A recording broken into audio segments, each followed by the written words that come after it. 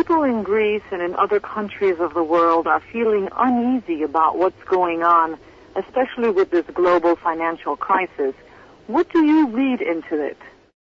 I personally think it's simply the next stage that was planned by those that set up and planned the economic union in the first place. Because if you go into the writings of John Maynard Keynes, who set up the structure for this kind of economy that we're in today, where it's basically debt-based economy, with nothing to back up money in itself except more and more loans and selling off the loans for interest, etc. He said that the next phase would be a structured world system, a global system, and that's where the IMF came into it. The IMF was eventually to come into its second phase, where it became the distributor of debt for initially the regions, which is now the European Union, the first part of it, and then for the whole world in itself. This last financial crash we've had altogether seems to be tied right into this whole elevation of the IMF into what it was originally set up to be in the first place. And unfortunately, they picked Greece as to be the example to the rest of the world. They're saying we can't go on like this. We need a global structure to distribute debt through the World Bank. And countries are simply inept at handling their own finances anymore. This is the start of this, and they've picked Greece as the example. What are they trying to accomplish, ultimately? To take away a form of sovereignty over your own distribution of money, your own governmental management of money, and the IMF and World Bank will eventually permanently be in charge of distributing the wealth of the world to different regions, as they call it, the nations. Now you're part of a region. And to them it's more efficient, it's more power for the world system. It's a global system. And they're telling us already we can't go on in this way where countries are borrowing money and spending money and not taking care of the bookkeeping properly. The world bankers, remember, there's only a few world bankers, banking families that comprise the World Bank. These are the same banking families that lend to each nation at present individually. If they can do it through a world banking system, that takes care of their problem, less work for them, and every country will be forced eventually to sign on to this new system. They're also talking about bringing in, of course, a new global currency altogether, and that's also part of the structured system they're talking about. But as I say, you have to go into the writings in the 1940s and 50s of the big players who set up the International Monetary Fund, and personally, this whole crash was planned as far as I'm concerned. They keep saying that Greece cooked the books to get into the economic union. Now, there's not a country in Europe that didn't cook the books. In fact, the general public don't even know what the books contain. So that's nonsense in itself. This is a move, as I say, to push forward by using an example or creating an example that we can't go on this way anymore, and nations cannot be responsible for the kinds of money they're borrowing and spending on their own people. Yeah. What period of past history does today's situation remind you of? Oh, they've done this before. We've had many crashes before, from the 1800s right through into the 20s and 30s. We were pulled out of it the last time simply by World War II, and a brief period of production because of the factories produced during World War II. Now they've been taken away because they decided to put most of them in China. We're on a service-based economy. What's interesting about Greece too is Greece is one of the biggest service-based economies where very little is really produced internally. It's mainly imported and then distributed through different middlemen around the people. It's a service-based economy. However, we also know that at world meetings with the World Bank and the IMF, the big players have written themselves about the need to bring in a global system, and that countries really are obsolete. Countries are obsolete. Nations are obsolete.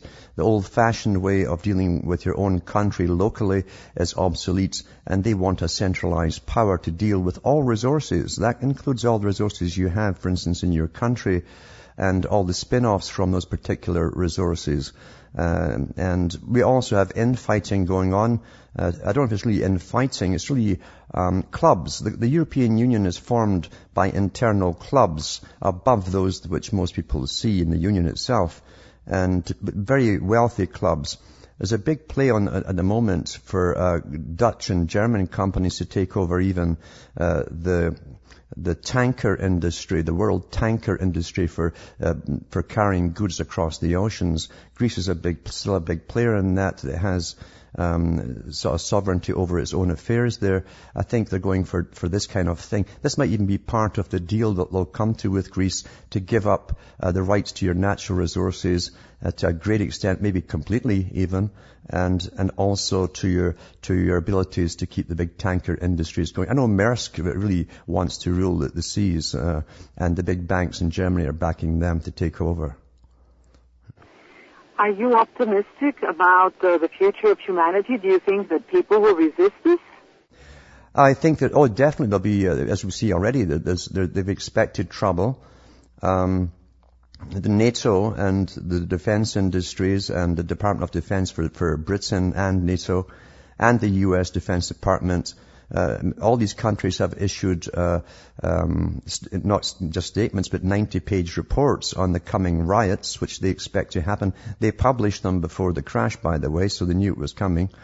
And they simply say it's something we must go through to restructure this world into a more manageable, expertly run system, where people have no longer the privacy of doing their own bookkeeping in their own sovereign countries. That's obsolete now, apparently. And during this period of austerity, as they're calling it, what it's really about is teaching us we're a non-consumerist society anymore. And at the same time, they're teaching us that the services that we provide through our own taxations no longer go back on the people. Not much really did in most countries go back to the people. But what they're really doing is taking away even the right to that. And most of the money will go for debt collection and share what they call sharing the wealth of the world, which is a misnomer in itself. Now you've used they're teaching us quite a few times. What should we be teaching ourselves or our children? What we should be teaching them is the more recent histories of the setup of the World Bank. There's lots of writings put out there by those involved. As I say, John Maynard Keynes said that Bretton Woods Agreement, when we went off gold standards, nothing to back the money, just borrow and sell off the debt. He said this is part one. He said we in our lifetime will not see part two come in. He says, but that's our goal, this sort of golden age where the elites would get the right to rule the world through experts rather than leave it to countries and sovereign nations themselves. And it would also, as I say, be a redistribution of wealth, austerity. They're going to take us off the consumer-type systems, and also take us down as far as I say, getting something back from all the taxes that you pay into the system. It's to be a brand new scientifically designed society, and post-democratic, by the way. That's the term they used, post-democratic. That term has been floated again over and over by the Club of Rome, that is the premier advisor as a think tank for the United Nations and the World Bank and the IMF. They said we're now in a post-democratic system. So really you're in a system which is run by experts and as they call themselves. And we can't go on living the way we used to live. They want regional and global structures set up. The European Union itself is only one part of the global structure. The NAFTA agreement and the integration of the Americas is the second one. And they also have been working since 1920 on the setting up of the Pacific Rim, the APAC countries. And that's what they've done already. China is to be the main country ruling over Australia, New Zealand, etc., etc. But everyone ultimately is to be under the authority of the United Nations. And through a period of chaos and restructuring, that's what they hope to eventually bring out of it. The main problem right now is to manage the public perceptions as we go through the vast changes which are planned. Do you mind if I ask you a personal question? Yes. You have come across as a person who finds what is considered as normal or acceptable by most as limiting. What have you been seeking? What happens really is when you break out of the simple stories we're given in the media, and what I could never figure out even as a youngster, I couldn't figure out why the media would give you what was almost side effects of events that were happening rather than tell you the reasons behind them. They have brains, they have intellect, they have training, and yet I could go into libraries as a youngster and pick up books from the United Nations, world meetings, global meetings, the Club of Rome, and read their own writings, and then suddenly everything makes sense as to why things are actually happening. At world meetings, they don't sit down and make wish lists. They literally plan the future. They sign agreements. They then present those agreements as laws to be signed by national countries. Your national countries sign them. We've been doing this since 1946, since they signed the treaty at San Francisco for the United Nations. And there's no debate in any parliament. It's an astonishing system. We've really been post-democratic for a long time, and they've kept the illusion of democracy going in order to keep the people calm and working along quietly. And as I say, we experience the side effects of things, and we say, oh my, I guess we got to accept this, and we got to accept that, what can we do? But we're not told the real long-term agenda as we actually live through it. I think people are feeling helpless. That's the intention of it, is to create an apathy, and they actually wrote about this. Certain people that advocated this scientific system and attended to the world meetings, like Lord Bertrand Russell and Julian Huxley, who worked at UNESCO to bring in a world standardized educational system and a common reality, in other words. Julian Huxley said that we've got to create a form of apathy amongst the public. When the public are apathetic and feel helpless, they turn to those who have already the trained answers. Basically, they're trained to put the answers across to the public and guide us along this path. They're actually guiding us along a path to global governance, post-democratic, as I say. Do you think that the Internet is helping in spreading the word, spreading this information that you're sharing with us now? It isn't, and it isn't, because remember, the Internet came out of the military-industrial complex. They were using this during the Cold War, and writers like Zbigniew Brzezinski foretold that it would come. He didn't mention the Internet per se. He mentioned a system of communication which would have many purposes, but one of them was to collect data on every individual. Because in a complete society where those who rule earn safety, everyone must be very predictable. And they also talked about the coming information wars before we were given access to the Internet. So they set up their teams in advance with fantastic funding, thousands of them, to attract people in, especially the youngsters. That was their target group. They were the ones who grew up in this new change system and accept it.